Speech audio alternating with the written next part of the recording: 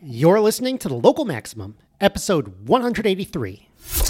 Time to expand your perspective. Welcome to The Local Maximum. Now, here's your host, Max Sklar.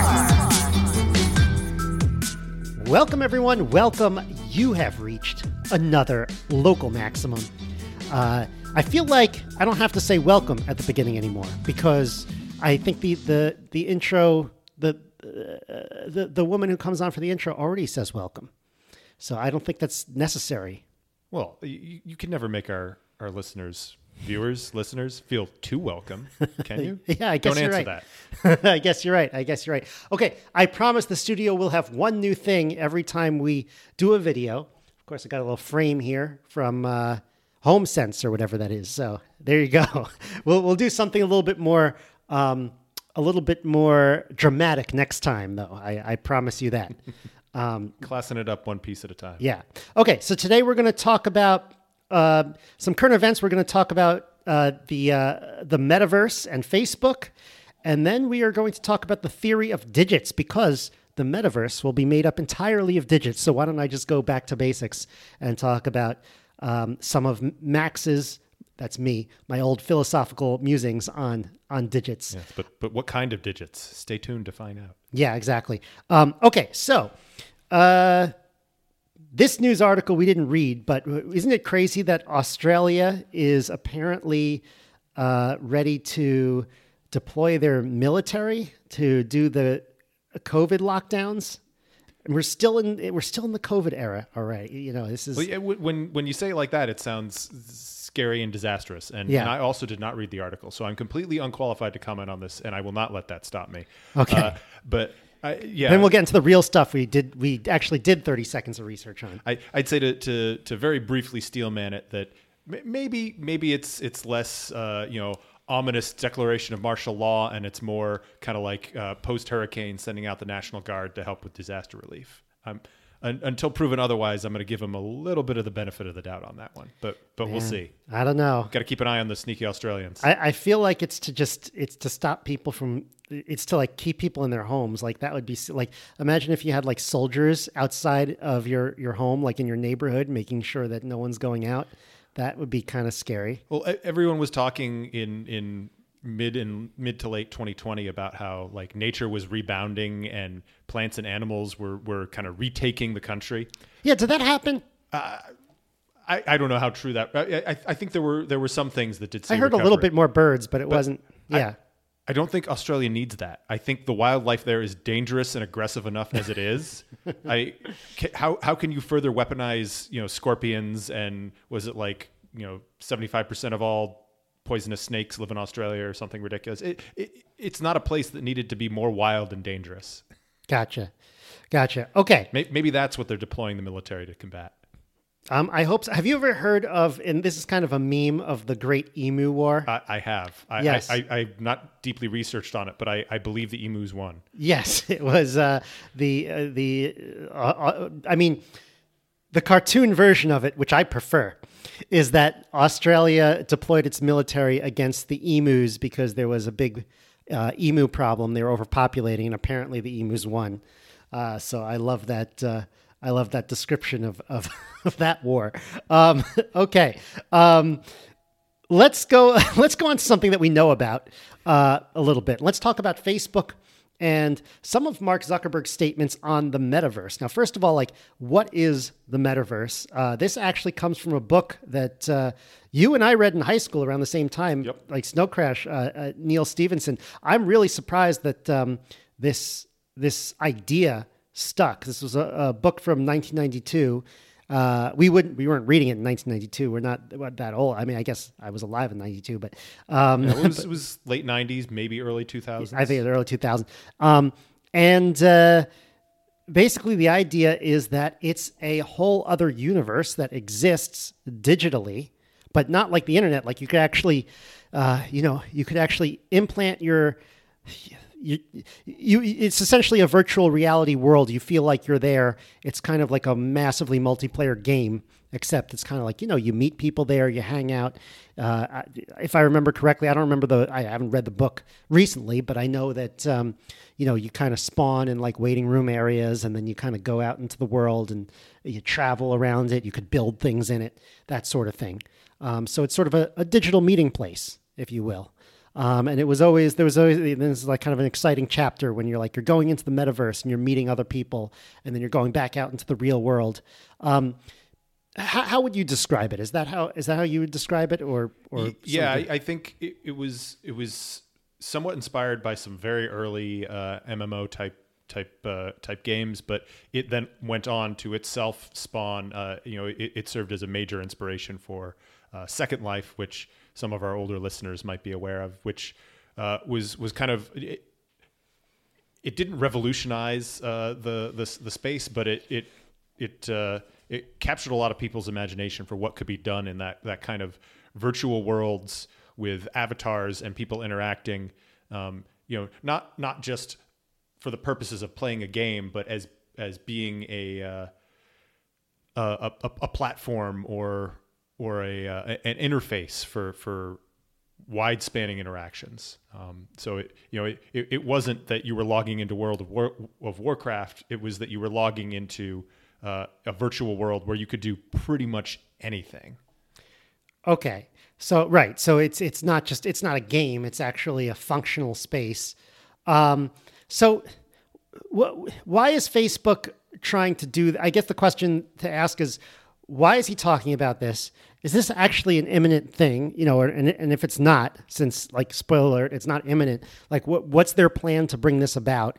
And, why should we care? I mean, in part of me says, some of this said, hey, Mark Zuckerberg believes that VR, virtual reality, is the next mobile. And the article also points out that Facebook was actually somewhat late to mobile.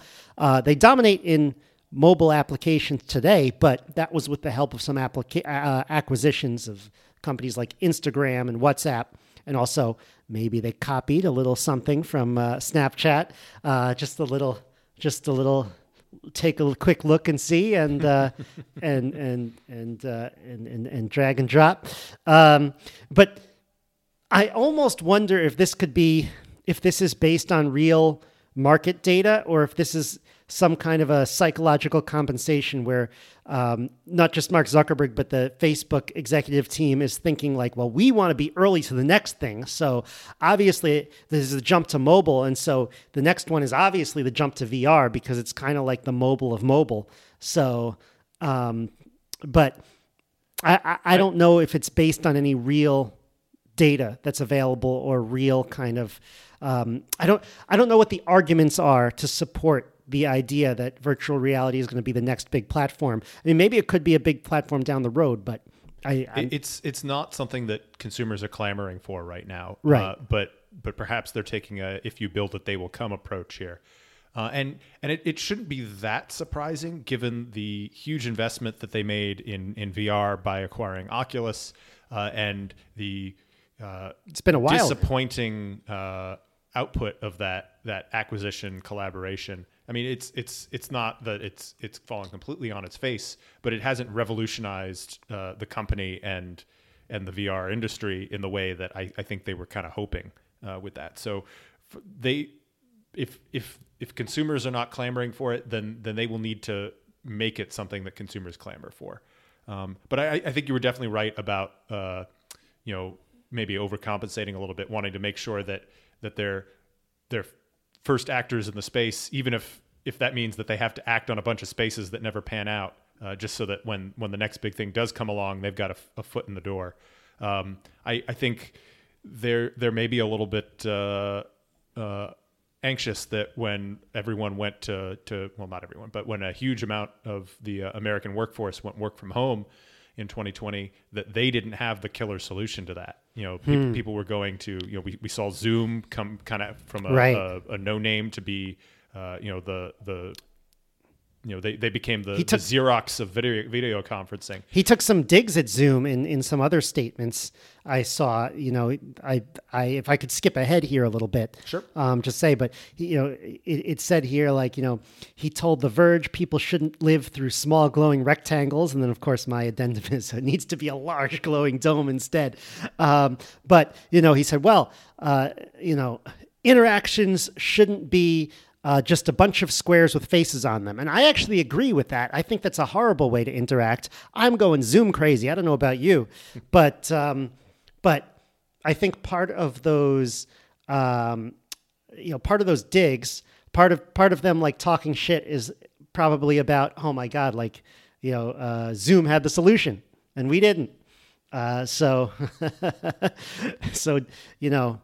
let's talk about those squares and faces and how ridiculous it is. Yeah, I think there's a certain amount that they don't particularly care about the metaverse. It's just a vehicle to make sure that people are spending more time in front of Facebook content that can be advertised to or data mined or whatever their future profit model is. They want to make sure that it's not a platform owned by somebody else. So remember, this reminds me almost of when Facebook tried to come out with their own cryptocurrency called Libra. I don't even know. They changed the name of it, didn't they? I don't even remember what they changed it to. And I think it got somewhat disaffiliated from Facebook. I'm sure that there's still deep ties. Oh yeah, now it's called DM. But yeah, they wanted to maybe lessen the public relations linkage there a little. It still doesn't exist. And I knew this was going to happen, I think we may have made an explicit prediction about that on the air. Yeah, exactly. Because they want a closed system. They want a walled garden for everything. And almost like the government, if there's kind of an open solution that everyone can use and that's free and fair, they're like, well, this isn't helping us. So they want to have their own, and not everything in the world should work like Facebook. In fact, I think even Facebook shouldn't work like Facebook. But I'm not going to. I'll let them have their own space. Yeah. Well, in the notes you made a comment about should the metaverse be open? Yeah. And to give some context, the original metaverse, the Neil Stephenson's metaverse.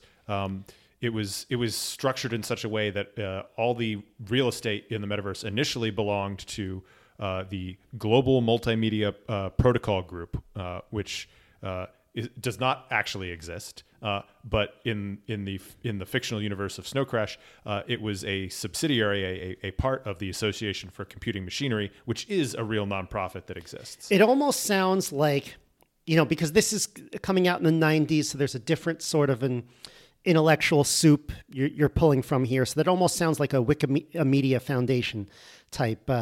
I think it might be a little bit or maybe more more of an open source Apache or something. What is it? Is it ICANN that handles the allocation of IP addresses? Okay, yeah. Because in the way real estate was broken up in the metaverse, as I recall, it was not unlike an IP addressing scheme. That obviously it's the digital world, so everything was powers of two. I think it was like there were 256 stops on so. The metaverse was spanned by a single main street that runs around the sphere. Yeah. And it has, there's a monorail that runs along it, and it has 256 stops, each of which is 256 kilometers apart from each other. And so each of those, there's like an express address and then a local port address for those. And so that determines like where you log in or log out of the metaverse from, where those portals are. Gotcha. I wonder, I'm guessing if he came up with it today, there'd be some kind of a blockchain component to it. It almost sounds like it, right? Oh, like I'm sure, yeah. Yeah. You would have to be able to prove that you legitimately owned this metaverse real estate. Right. Although it does sound like there wasn't really any discussion of whether the computing power that ran the metaverse was centralized or distributed. That wasn't really something that was in the forefront of people's minds at that point. Right. And that's a good question. We never really, I don't know how much it got into how much it worked. So Okay, I don't know if there's anything else. Oh, I found this article from the Wall Street Journal about Facebook, just how involved. Before we jump onto that, one more thing I wanted to throw out when we were talking about open versus closed. I think a big part of it is going to be them determining exactly what their objective with this metaverse play is. If it's purely that they want to sell more VR hardware, if they want to find a way to add value to make their Oculus hardware worthwhile, then I would expect it's going to be a proprietary kind of closed source system. Right. However, if their move here is that the platform is going to be a method for getting more eyes on Facebook content, getting people to spend more time in their environment, I could very much see a model where maybe the Facebook Oculus provides the premium experience for the metaverse, but it is an open enough protocol that Samsung and every other designer of mid to high level hardware can interface with it, and maybe there's some top tier features that only those who buy Facebook hardware can access, but the value of eyeballs is greater to them perhaps than the value of hardware sales. So there's it remains to be seen what they're really trying to do with this space, because right now it's all just buzzwords. Because it's not like they let you post on Facebook. And closed. It's not like they let you post on Facebook from other social networks. So right. They're not. I mean, well, and they're we've not on talked Mastodon. about that with Mastodon versus something like Twitter, which it gets exactly to the library versus Odyssey concept that you talked about in a previous episode. Or Odyssey versus YouTube. That there's the not versus, but just there's like the underlying right. Infrastructure which anybody can use, and then there's a specific kind of a portal that you can view it through. But that doesn't mean that only model, that interface can be used to add content. Gotcha. Okay. Yeah. I mean, and the Wall Street Journal article is just about how Facebook is not just thinking about what's next in terms of technology and consumer needs, which is probably, what they were trying to think about 10, 15 years ago. Now, most of what they do is worrying about politics and what the politicians are going to do to them, or what they're going to do to the politicians or something or other.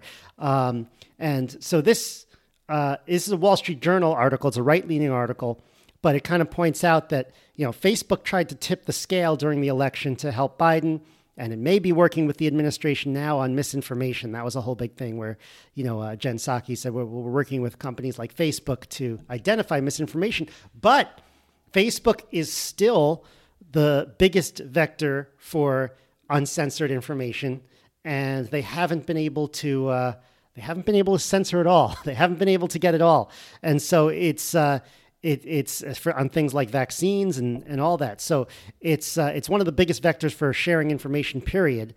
And so, this article argues. I don't know. I'm not necessarily taking a position on it, but it's an interesting idea. Argues that it's a huge risk for Facebook that the administration or the progressives kind of turn on Facebook, and then you have a situation where both parties want to destroy Facebook.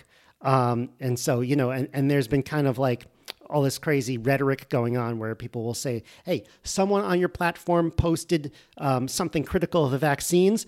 Therefore, you, Facebook, are killing people, and so that's how people go today. It's not always just someone over the that's top. saying those things. It's the president of the United States that's making those comparisons. Oh, was it the president? Okay.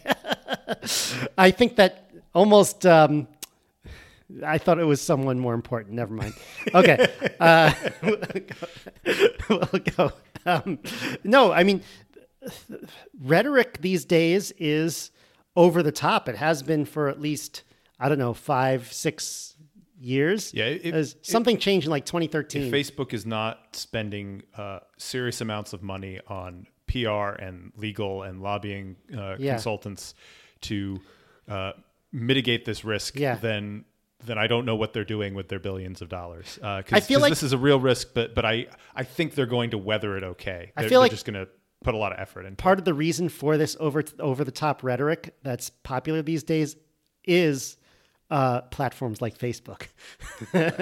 You're not wrong. So, it might all come full circle on them. And there's the question of, I mean, it's not a I mean, yes, it's a partisan thing, but it's not partisan in the sense that only one party has a beef with Facebook. They for different reasons perhaps, but they all want to take it down a notch. And I think I might not agree how to do it. That part of this is there's a saying that I'm sure I'm going to butcher, but it's something about either executive power or deficit spending and that kind of thing, that you only oppose it until you're in power. And then you forget that it was part of your platform to be against it.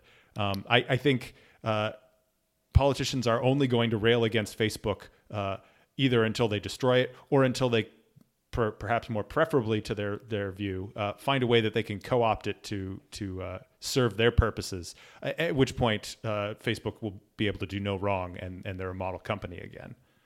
So. Well, I think that there's kind of an internal contradiction in that statement of so one of the things they want to do is break up Facebook. One of the things they're talking about doing is breaking up Facebook. But they're like, well, we'll break up Facebook because they're not getting rid of all the misinformation we want them to get rid of. But then you break it up, and now all of the constituent parts are free to not censor misinformation. So now you have an even harder problem. Well, yeah, I mean, there's perhaps an argument to be made that a larger, more and I want to point out, Facebook- I'm kind of going in the government point of view, just to say personally, I don't want any of this stuff censored. But let's go, because there could be new people on the show. Let's take as a given for a moment that there is harmful misinformation out there, and we want to be able to effectively remove that information. Let's jump into that point of view. Yes. So from that perspective, you could make an argument that a larger, more consolidated, more powerful Facebook is better positioned to do that, and that's your classic. The classic argument that you make when you're pitching a merger. It's that by our powers combined, we will be more effective and we can save the consumer money. The counter to that would be that by breaking the company up, you create competition, and those competing factions are then able to offer alternatives rather than just doing the same thing better and harder. They can take a different approach. That being said, I am highly skeptical that any way they break up Facebook would result in groups that directly compete with each other. It's much more likely we would see a breakup like, okay, first you of all, got to separate out your Snapchat and your Facebook. But that's not going to change any of these dynamics. Because we're talking about Facebook, the social network, is where all of the criticism comes in. Maybe a little bit on WhatsApp and Instagram. But let's talk about Facebook, the social network. Like, you can't break up that Facebook. Like, it's not, what do you say? Okay, I'm sorry, you're in a different Facebook. I can't message you now. It's not like when they broke up AT&T and they had a bunch of different regional phone companies. You're not going to get, Facebook New England and Facebook Southwest, that's how they started. Conferences or something. They started out like that, which is, I remember when it was like that. Right. It was. What was it? College is university. It was never like regionally restricted. You could see anyone else who was on Facebook, but the rollout was very, very small groups. Yeah, but I think there was like more of a like.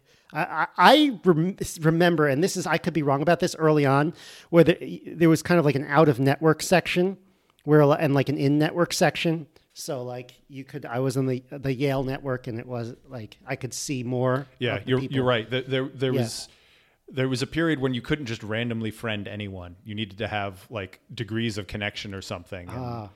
Interesting. Yeah, this is reaching way back into the memory of what, like 2005, 2006. Yeah, 2004. I got on. So long ago. I know. It's been all downhill since. Had so much more hair back then. Okay. So a few other things that he mentioned before he moved on. He mentioned the idea of working on an infinite office that allows users to create their ideal workspace through VR This is from the BBC article. I'll quote him. In the future, instead of doing all this over a phone call, you'll be able to sit as a hologram on my couch, or I'll be able to sit as a hologram on your couch, and it'll actually feel like we're in the same place, even if we're in different states or hundreds of miles apart. He said, I think that's really powerful. Okay, but is that imminent? Is that 5 years ahead? I don't I'll see believe it when I see it. Exactly. I think this is one of those things that they could definitely do as a tech demo, but how useful is it really going to be? How would I appear as a hologram on your couch without all sorts of equipment around me? Well, yeah, you would either you're going to be wearing the virtual goggles, or there's got to be some sort of projection setup. I mean, it would be cool if there's a room in my house I could just walk into, and it's like, and if you walk into a room in your house, then we're together. But like, if it's just, if I have to set up a whole bunch of stuff and then I have to call you at the right time, it just doesn't, it's not as good as it, I don't know. I think this technology may have a lot in common with the early concepts for touchscreens. That it's a technology that's found use, mostly on phones and tablets. But the initial idea was something much more like, Minority Report. Yeah. Where that was a gestures-based thing. But people were envisioning large touchscreens that would replace monitors. And so, but no one is going to spend all day reaching out, moving their hand around on the screen because your arm gets fatigued. And it turns out a mouse and keyboard are sometimes more effective for that type of stuff. Right. And so, yes, touchscreens are a very important part of our everyday technology use, but not in the way that they were being envisioned for the first decade or so of development of the technology. Gotcha. So I think we need to be prepared for some dramatic changes in how this VR tech gets used. There was one other quote. Maybe it could be something like on your phone that you know. Yeah. But I mean, again, it's going to take the phone manufacturers many years to integrate something like a 3D camera that's any good. So there was one other quote that came up when they were talking about the metaverse that I wanted to pull out from that BBC article, and it was really towards the end of it, and let's see, here it is. Is it the behavioral data part? Because that one it was actually after that. Oh, okay. So it was, tech giants like Facebook defining and colonizing the space, while traditional government structures struggle to keep up with the technological change, could cause further issues, she added. If you couldn't tell already from the language used in that statement, this is definitely an academic talking about it with their concerns about the colonization of the metaverse. Just to be clear, there are no natives in the metaverse who are being displaced or enslaved, just friendly ones and zeros. I don't know if you want to use that as a segue there, but I think we'll get into that in a little bit. Those concerns are perhaps being viewed through a strange light there. Granted, if it is a environment that is fully owned by the Facebook corporation, then I have other concerns. I don't know if I'd use colonization to refer to them, but the company store is not a great model either. That's just the way people talk company now. Town. Yeah, that's just the way people. That's just the way people think now. So I don't know. Here's the part with the behavioral data was interesting. It's a little bit of kind of projecting what is now onto what will be then. And so I hope this projection doesn't hold, but they're like, they want the user data to advertise to us. I mean, I was personally involved not in Facebook, but in online advertising based on data. It's nuts. It's the nuttiest industry. You could, I don't even know how to describe how nuts it is. But anyway, they're saying, okay, if you're in VR, it's not just going to be about where you click or what you share. According to this, it's like, it's how you stand, where your eyes look, what you're looking at the longest, the subtle ways you physically move your body. And all of that is going to be used to advertise to you. And it's a direct route to your subconscious. That sounds pretty nuts. I hope it, it almost sounds like you seem like a nervous wreck. Maybe here's some drugs to help you. Like, what's it going to do? Eye tracking is already super valuable for that kind of thing. And yeah, if they're doing, full body motion capture as part of this VR AR experience, then that's a whole lot more data that they could potentially be mining for useful insights there. Okay, cool. I mean, think if Facebook could basically have an always active lie detector on every interaction that you have on the platform.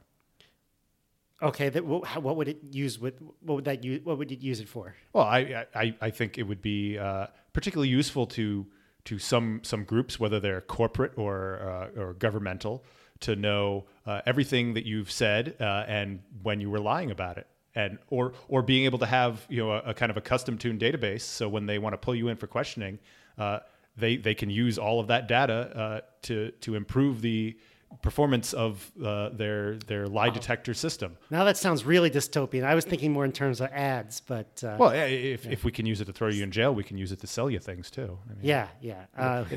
That sword cuts both ways. Yeah, you don't wait, really there's more.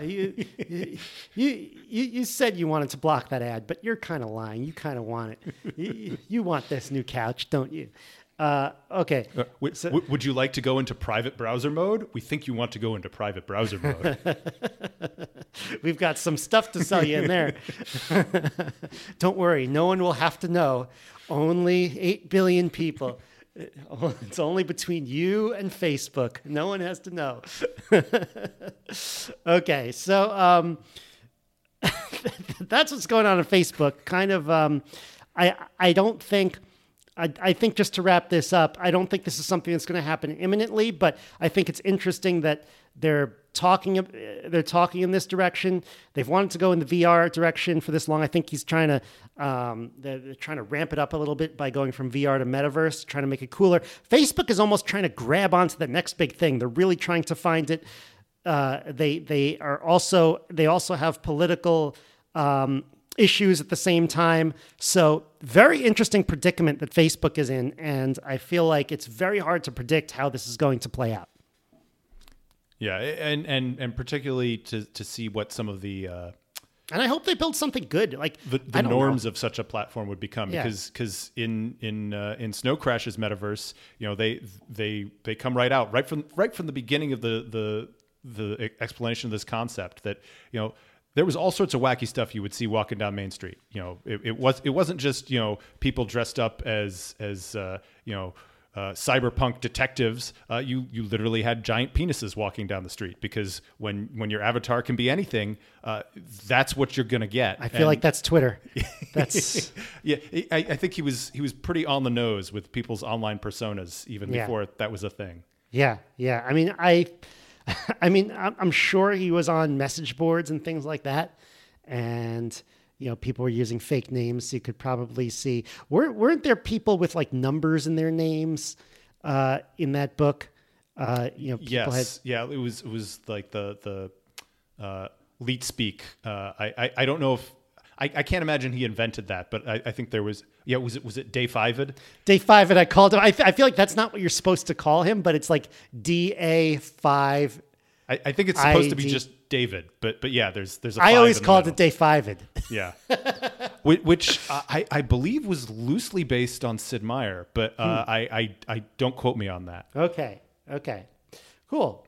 All right. So, let's go into digits. Now, why am I interested in digits? I'm interested in computer science, the metaverse, the blockchain, the phone in your pocket. It's all based on these ones and zeros, or, theoretically, it doesn't have to be a binary system. It could be any digital system. It's based on digits. We're talking about people with digits in their names. So, well, maybe take a step back, because most of this is based on binary, a 2-digit system. Right. But why? Right. Oh, for computers. So actually, I don't really know the answer to that, other than I think it has to do with, like, it's just easier to make circuits. I having not researched this before the episode, I believe you're right that it's it comes. And I think you can make circuits that are zeros, ones, and twos, or right. 0, 1s, and 2s and 3s. And I think there have been 0, 1, and -1. Yeah, you can do things like that, but from a design perspective, even back in the analog days, having a basically on and off was a lot easier to design for rather than having multiple intervening levels that you then had to accurately read. And if I remember correctly, I think early on, computers, there were some people who tried to design computers with base 10 digits because they're like, well, this is how we count in base 10. So we might as well, put 10-digit numbers right into the hardware. I guess that fell out of favor because I guess just binary was just more efficient or just became the standard, something like that. But yeah, I think you're right that I'm right. So aren't we just all right today? Let's just define that as truth then. No, but so I'm more interested in like the theoretical underpinning of digits. And ever since like I was in, elementary school, one of the things that blew my mind when I was like 10 was that like numbers don't have to be base 10. I don't know if you remember learning that for the first time, but it's like the fact that base 10 is an arbitrary decision is kind of funky. It means the way we think about numbers is from a very particular perspective that an alien might not have. So it's kind of interesting to think about, well, what is a digit and what other number systems can be built up from those digits? And I want to talk, and I'll get into the Quora answer I gave a while back, which was very interesting. So I just want to say the Wikipedia definition of digits is that a digit is a symbol used to represent values in a positional number system. So Roman numerals would not be digits because they are not purely positional in their representation. Right. So there are all of the early number systems were not positional. And a positional number system, you could say, was like a really great innovation because it's so much easier to work with numbers that are like we have today. Whereas, Roman numerals are just, hey, you want an extra 5 in there, throw in a V. You want an extra 50 in there, throw in an L. So it's basically like counting sticks and then crossing off the 5th stick, but just doing it, essentially that is Roman numerals. It's just do it more complicated. Advanced version of that. Yeah, it's an advanced version of that. And so it makes it harder to add and really hard to multiply. And so positional number systems are really useful, but they are, depending on what base you're in or what number system you're in, it's going to be easier for some things and harder for other things. So for example, in base 10, it's really easy to multiply by 10. Makes sense. Yeah. And it's also kind of easy to multiply by 5 because 5 is half of 10. So, you could also, to multiply by 5, you could multiply by 10 and try to half it. And you have all sorts of different options. It's not so easy to multiply by 7. Or 3, even though, maybe a base 6 would be a lot easier to multiply by 3. Base 2, binary, when you have ones and zeros, the cool thing about that is that if you want to multiply by 2, now you're just adding zeros to it instead of multiplying by 10. So depending on how you choose your base, certain things are easier and certain things are harder. Now, do you have a favorite base system? No, but I'm going to talk about a novel one at the end that's really complicated, and I don't think anyone will ever use it, but I think it's a really cool idea. So hold off to the end for a second. So in terms of favorite, I think, so of the ones that let's talk about the interesting ones. First of all, there's base 10. That's the one we use. Binary is not just interesting because it's used by computers, but it's also it's really the smallest base that you could have. Now, my Quora answer is about what is base 1 and what is base 0. So we'll get into that in a second. But binary is something that I think would be more, like if you wanted a universal language, would be more acceptable than digits. And it's not purely a computers thing because Morse code is basically I guess you're not doing mathematical operations, but it is Right. in essence a binary system. Sure. You're representing more complex messages using ones and zeros or dits and dots, dits Yeah. and dots and dashes. Dots and dashes. Yeah. So another one I'll mention is so base 7 I like in terms of learning about bases, because that's the one that gets really different from base 10, but the numbers have like kind of the same amounts of like if it's a 3-digit number in base 10, it'll probably be a 3-digit number in base 7, maybe 4, but it looks totally different. So I feel like base 7 is an interesting one for learning, and it's kind of freaky if you've ever played with that, where to multiply by 7, now you add a 0 at the end of the number. It's like, why is multiplying by 7 so easy? It almost feels like something's wrong here. So people don't mention that one a lot, but I mention that one because for some reason 7 being like a prime number, and like 5 is also a prime number, but it's like it's part of base 10, so we're kind of used to it. So something about basing it off 7 is it's almost like the weirdest one to use between 2 and 10, if that makes sense. And so another one to mention is hexadecimal, which I was going to say that's one that I run into a lot and Yeah. have failed to develop any sort of intuition for. Okay, so hexadecimal is base 16, and so the digits that they use are 0 through 9 and then A through F. Now, if you've ever seen color pickers online, that's I think 6 hexadecimal digits. So I think if you have F, F, F, F, F, F, that is that black or is that white? It's one of those. And then 0, 0, 0, 0. I think it's white. And I think 0, 0, 0, 0, 0, 0. How many zeros did I say? 6 zeros is black? Something like that. But anyway, the first 2 represent the red value, the second 2, the green value, and the third 2, the blue value. What's really great about hexadecimal is that it's still a small number of digits, 16, so it's manageable. You kind of memorize them, and you can kind of easily recognize it.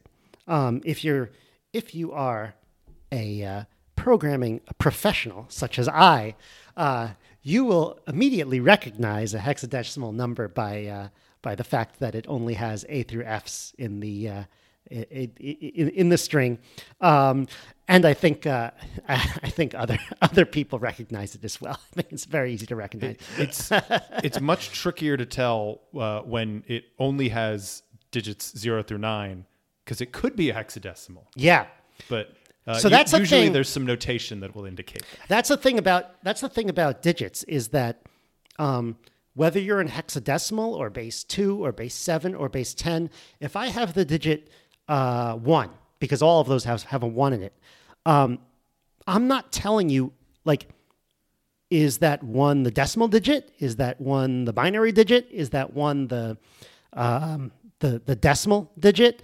Like, which one is that? Yeah, like And so- 111 is a valid number in all those systems, but has very different meaning depending on what your base is. Yeah, no, it has to be so I mean, you could use notation, maybe a subscript to denote what type of digit it is, but usually the way we do it is, just infer it based on the position, or we say, hey, this is going to be a binary number. So in other words, you have to be told what it is. But when you if you're a data scientist, you run across data, oftentimes you're not told what it is. So that could happen as well. But in a good data system, you should be told what it is, and good, like, if you're actually trying to use these things to communicate. The other thing about hexadecimal that I didn't mention is it interfaces really well with binary, because each hexadecimal digit, being 16, is 4 bits. It's four ones and zeros. So it's almost a way to compress binary code in a very kind of dependable way. And you have, like, if you want to show 8 bits in a byte, it's like 2 hexadecimal digits. So it's really easy in that regard. Okay, so what was the Quora question? Let's get into that. So the Quora question was, if binary is base 2, and binary is ones and zeros, so it's like, okay, anytime you see a number that's 10000, you know that's a power of 2. Whereas, in decimal, it's a power of 10. Which kind of is kind of freaky. I don't think I'll ever get used to the fact that 1 0 is 2, not 10. But they asked, okay, what is base 1 and what is base 0? And then some people said it didn't exist. And then other people said that base 1 is tick marks. Hey, base 1 means that there can only be one symbol. So I know a system with one symbol. Makes sense that you can reduce the complexity that way. Yeah. But I would argue that that's not what base 1 is if you follow the pattern down from base 10. So if you think about it, every time you go down, every time you remove a digit from your base, you reduce the number of digits available for each place. For example, if I am in base 10, right, and I have a 3-digit number, how many different possibilities do I have for a 3-digit number? In base 10? Yeah, I'm putting you on the spot here. Well, is this is it 10 factorial? No, that's too many. No. Yeah, no, it's just 000 to 999. Okay. Yeah. So yeah. Oh, yeah. That makes 1,000. sense. Right. 10 to the third. And so then you go down to, let's use base 3. For a 3-digit number, it should be 3 to the third possibilities, right? Okay. So that would be, oh my God, 27, right? And then let's say you're using binary, and you have 2 to the third, right? So you have 8 possibilities. Yep. I could enumerate those 8. There's 000, 001, 010, 011, 100, 101, 110, and 111. That's all 8. So representing 0 through 7. Right, exactly. Okay, so let's go down to base 1. If I have 3 digits in base 1, how many possibilities should I have? So if base 10 what's 3 to the 1? Or is it 1 to the third? 1 to the third, right. 1 possibility. And so notice, look, if you're base 3, you have every time you go down a number, you remove the top digit. So base 1, there's only 1 digit, and that 1 digit is 0. Exactly. And so you can have a base 1 number system. Wouldn't be very useful, but essentially it would be something that's always 0. Now, I lied when I said it's not useful. It's actually, you'd actually be surprised that in type theory, in programming, this is very useful to, it's a type called a unit. And a unit is a type where there's only one value available, so I know the answer is 0 going into it. Now, why would you have unit? You could have unit because, now I'm going to get complicated, but you could have a system where it's like, hey, I want to have a list of something, and actually it's like, you know what? In this possibility, I want a list of strings. Over here, I want a list of colors. And you know what? Over here, I want a list of units. And I know that's going to reduce to basically a list of units is just a count of something. And it could just be... Now, why would I be doing that? It's just, if you have some abstract system that you want to crunch down to something else, it's good for like trying to generalize stuff. If again, I'm getting into some like abstract type theory here, but sometimes it's very good when you have when you're trying to generalize ideas in computer science. Oftentimes when you plug in that unit type, you can then make it something very specific and very simple. Here's another example. No, this is not a good example, but I was thinking there's a concept called a map where I'm mapping some value to some other value. Let's say I'm mapping, people to scores, where I'm keeping score in a game. Okay. Right. And so, maybe their scores are numbers. You're playing a basketball game.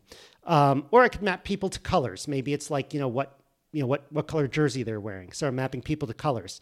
So then I can say, well, what if I map people to unit? Well, that's something that gives me no information. But maybe there's a situation where you just don't want to put any information there. So you just put unit, So there's all sorts of different like uses and ways of describing things. I almost want to,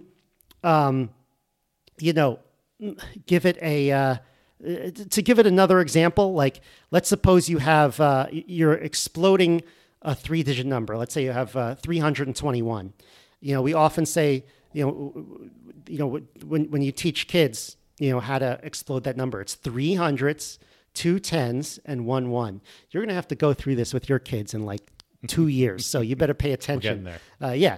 Now, I tried to explain multiplication the other day. Yeah. It didn't go over well. Now, when they get older, it's going to be like, okay, this is 3 times 10 to the 2, and 2 times 10 to the 1, and 1 times 10 to the 0. You might be like, well, why am I saying 10 to the 0 there? Because that's 1. It's not useful. It's like, no, it's really useful for completing the pattern. So anyway, I just went into a whole rant as to why unit is valuable.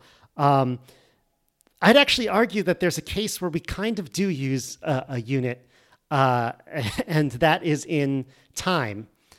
So when you're talking about hours and seconds, or minute, let's say you're doing times in minutes and seconds, right? You're using a positional notation there, but each digit is a different type of digit. So think about it this way: the ones digit on the seconds is a regular decimal digit, but the second digit on seconds only goes up to 5. It's a base 6. It only goes up to 5. And so you have base 6 and you have base 10, and you multiply that together to get 60. You've got 60 seconds. Okay, then on the minute side, you have the same thing going on.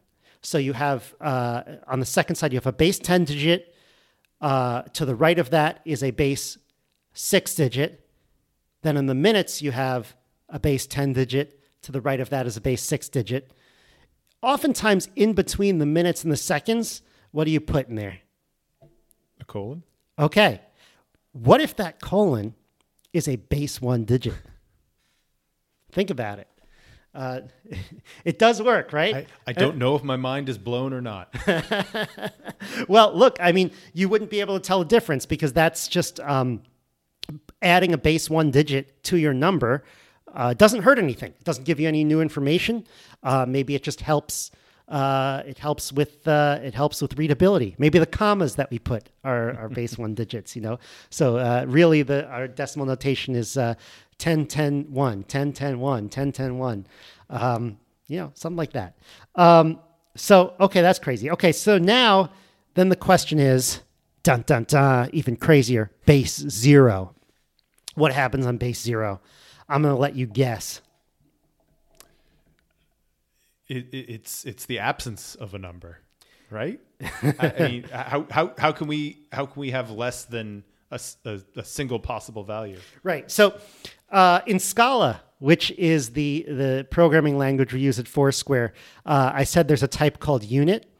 I think there's also a type called none type, and basically, if you say that a function returns none type, it will never compile because there's no value in that. There's no possible value that can return none type. I mean, unless you pass it another function that returns none type that it assumes exists, but then you can't build that one. And so if I tell you that I have a number that is base 0, you don't even have the 0 digits. You don't have any digits. So you could say it's like a number system, but it's a null number system. There are no possible numbers that can be made through it. If that makes sense. Are you taking notes on this? Is this, yeah, okay. So like I said, for a base 1 digit, like you could add that colon, nothing happens. But if I add a single base 0 digit, it wipes away the whole thing. It's like multiplying by 0. The whole thing explodes and you can't have a number anymore. So that's really interesting. You're not dividing by 0. Yeah. You're just multiplying by you're multiplying the number of, just like adding a base 10 digit, you multiply your possibilities by 10. When you add a base 0 digit, you multiply your possibilities by 0, thus negating all your possibilities. So I think the interesting takeaway is that base 1 and base 0 are real concepts, and actually in theoretical computer science, they do matter. And not only that, but it's actually built into programming languages, types like this. So they do have some kind of practical use, and that's kind of fascinating. Now, I don't know if you have any questions before we move on to my idea of a factorial-based number system. I was going to ask, have you read Andy Weir's latest novel, Project Hail Mary? No. So I will not give any spoilers, but I will mention that I believe it's a base 6 number system comes into play. Okay. Yeah. So. I mean, I think that was actually pretty common. I think those have been done in the ancient world. 6, 360, 12. Those are very divisible numbers. So those are often used. Sometimes I wonder if there could be like a measure of divisibility, some kind of a objective measure, not just like how many factors something has, but like why is 12 more useful than 9, say, because 9 has 2 3s, but you kind of have a trade-off because 12 has more digits. Is there some like objective way to measure like how much more useful 12 is than say 14? I'd be interested. This is getting dangerously close to a defense of the customary unit system, and why it is superior to metric. Well, it's interesting. That's not my. That wasn't my. That wasn't your intent. Wasn't my intent. It certainly is a good reason for having. It's probably why the customary system has that divisibility. But I think they also found that in a pre-digital world, operating where things could be divided into fractions was perhaps more useful than breaking things into units of 10. Yeah.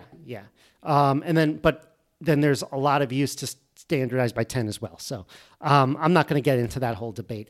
Sometimes I like having both systems because you could then compare and contrast and think about things differently, but that's a whole other thing. I posted about that once on Twitter. Everyone got mad at me. All right. So here's my idea for a factorial-based number system.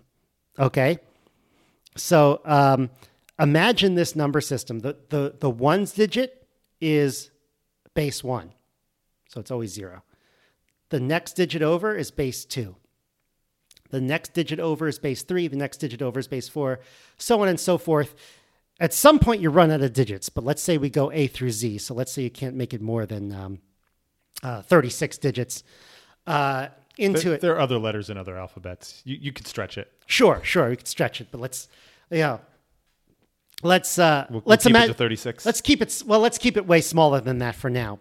So first of all, what's really interesting, if you take a certain a certain subsection of those digits, let's say like the first 4, you have a unit digit, a binary digit, a 2's digit, and a 3's digit.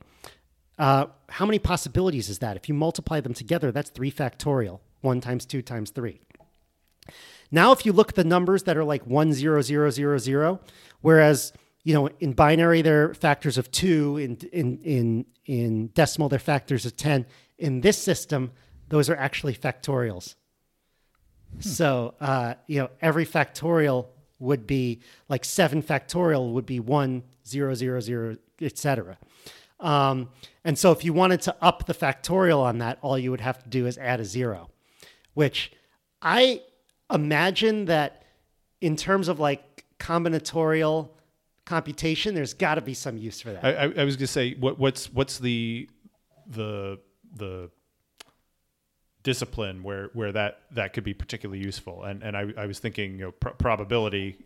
But I couldn't say exactly where within that this would be particularly. Well, it would be nice, like if you have 5 items, 5 factorial is the number of permutation of those items. Now, one way to represent the permutations is to just have each of those 5 items represent a digit, right? And then just, write those digits in whatever order that permutation is. But another way to represent that permutation is to say, okay, line up those 5 items.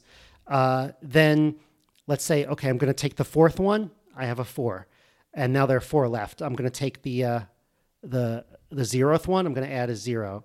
Okay. Now I'm going to, there are 3 left. I will take the 2nd one, and so on and so forth. And you can build up a number that way, and that would be one of those binary digits. And then they become addable. They become, there's a certain sequence to them. And so I feel like that's sort of a different way to explore permutations of items that has not been done recently. And so that's just an idea. I haven't written a paper on it. I haven't looked for it in the literature. But I'm sure it's there. Maybe it's not there. Maybe I should write it. But I don't know. It's vaguely reminiscent of changing coordinate systems, or it not necessarily changing coordinate systems, but changing geometries. Going from Cartesian to I'm blanking. No, so Euclidean to non-Euclidean. Thank you. That's what I was thinking. Euclidean and non-Euclidean spaces, and that you can apply the same operations, but it has completely different results. Right. And then I think there's a broader question that I would ask, like, what is a digit? So, like, we often think of digits as, okay, there's a finite number of them. I think you still have to have a finite number of them. I think that's got to be a general rule, because otherwise they're not usable. Okay, so there are a finite number of them. We feel like they should have a certain order. Is that necessary? Could you build a digit system where maybe the digits don't have an order, or maybe they have like a pre-order where maybe there's I don't know. I'm not gonna speculate, but there's all sorts of different takes on digits that I could see could be used to build up really interesting data structures in computer science and mathematics. I'm not gonna attempt to do that in the format of a radio show today. Although I feel like I want to go up to this whiteboard that I have in the room and do some. I feel like I got to get one of those detachable microphones to get the sound looks good. I don't know if I could, or I could just hold this and do some whiteboarding up there. That wouldn't be part of the local maximum. That would be just another extra video I put out. So we'll get you doing a whiteboard session soon. I hope so. All right. Any last thoughts on today before we wrap up? Well, I asked previously if you had a favorite base, but do you have a favorite digit? Ooh, yes, I do. It's my favorite number. I am a fan of the number 4, and I think it's because it's like 4 is the only digit that is like well, I guess this puts 2 in the equation, but 2 plus 2 equals 2 times 2 equals 2 to the power of 2. It's like, it's like almost every, and then if you take like Ackermann functions of 2, which is beyond power, it still goes to 4. There's something about 4 where like the symmetry of it, really appeals to me. I like other numbers too, but, 4, I think, 4 is just my go-to. I don't know what that says about me. I don't know if that gets into like numerology, some weird stuff. I don't know if that means I have some psychological issues, but 4 is my number. Do you have a favorite one? Well, before we go there, I have to ask, and I have no idea what this answer is going to tell me one way or the other. Okay. But when you write a 4, is the top of your 4 a U shape or a triangle shape? A U shape. Ah, okay. Yeah, I still have no idea what I've learned from your answer there. But that doesn't really. It has no impact on the mathematical properties of the number. It's completely a a typography, a Yeah, font no, question. I can imagine that for some people, like that's the reason they like the 4 is how it's typed. The aesthetic. Yeah, I don't think I think I could write it as a triangle, and I think would a lot still, of people like yeah. 8 and infinity for that it's Yeah. an aesthetically pleasing symbol. I could see it. Well, people have realized, the ancients have realized that different numbers, it's not just a never-ending sequence and they all look the same. Each number has kind of, especially the small numbers, have kind of a different personality because there are very different ways that they can be broken down and in systems kind of, there are a lot of systems that break into 2, and a different type of system might break into 3 and 4. And so there are qualitative differences as these numbers appear in nature based on their mathematical properties. So that could be a whole other area of exploration to talk about, because I don't even know where to begin with that. But definitely something people are interested in. Well, it just reminded me that I'm currently reading another Neil Stephenson book. So we mentioned the Metaverse and Snow Crash earlier, which has several mathematical proofs sprinkled in there. Just because he needed to fill up the footnotes or something. So I perhaps I will report back in several months when I finish reading it. What I've learned about mathematics and natural philosophy on that adventure. All right, perfect. Maybe I'll interview that for another episode. All right, so that about wraps it up today. I think we had a good show today. We didn't even fall asleep. It's already 1 in the morning, 1:30 in the morning. So perfect. All right, these are the best shows, the one that we do at 1 in the morning. Anyway, all right. Lots of great. We have a lot of great topics lined up. I don't have a lot of guests, so if anyone has some ideas, get me some guests. But I'm finding some new ones. Mark Zuckerberg, if you're listening and you want to come in and talk about the metaverse, open invitation. Oh, yes. That would be a good thing, because I don't want to just complain about Facebook with him. I would absolutely talk about the metaverse. All right. So that's a positive note to end on. Have a great week, everyone. That's the show. To support the Local Maximum, sign up for exclusive content and our online community at maximum.locals.com. The Local Maximum is available wherever podcasts are found. If you want to keep up, remember to subscribe on your podcast app. Also, check out the website with show notes and additional materials at localmaxradio.com. If you want to contact me, the host, send an email to localmaxradio@gmail.com. Have a great week. Feel the power.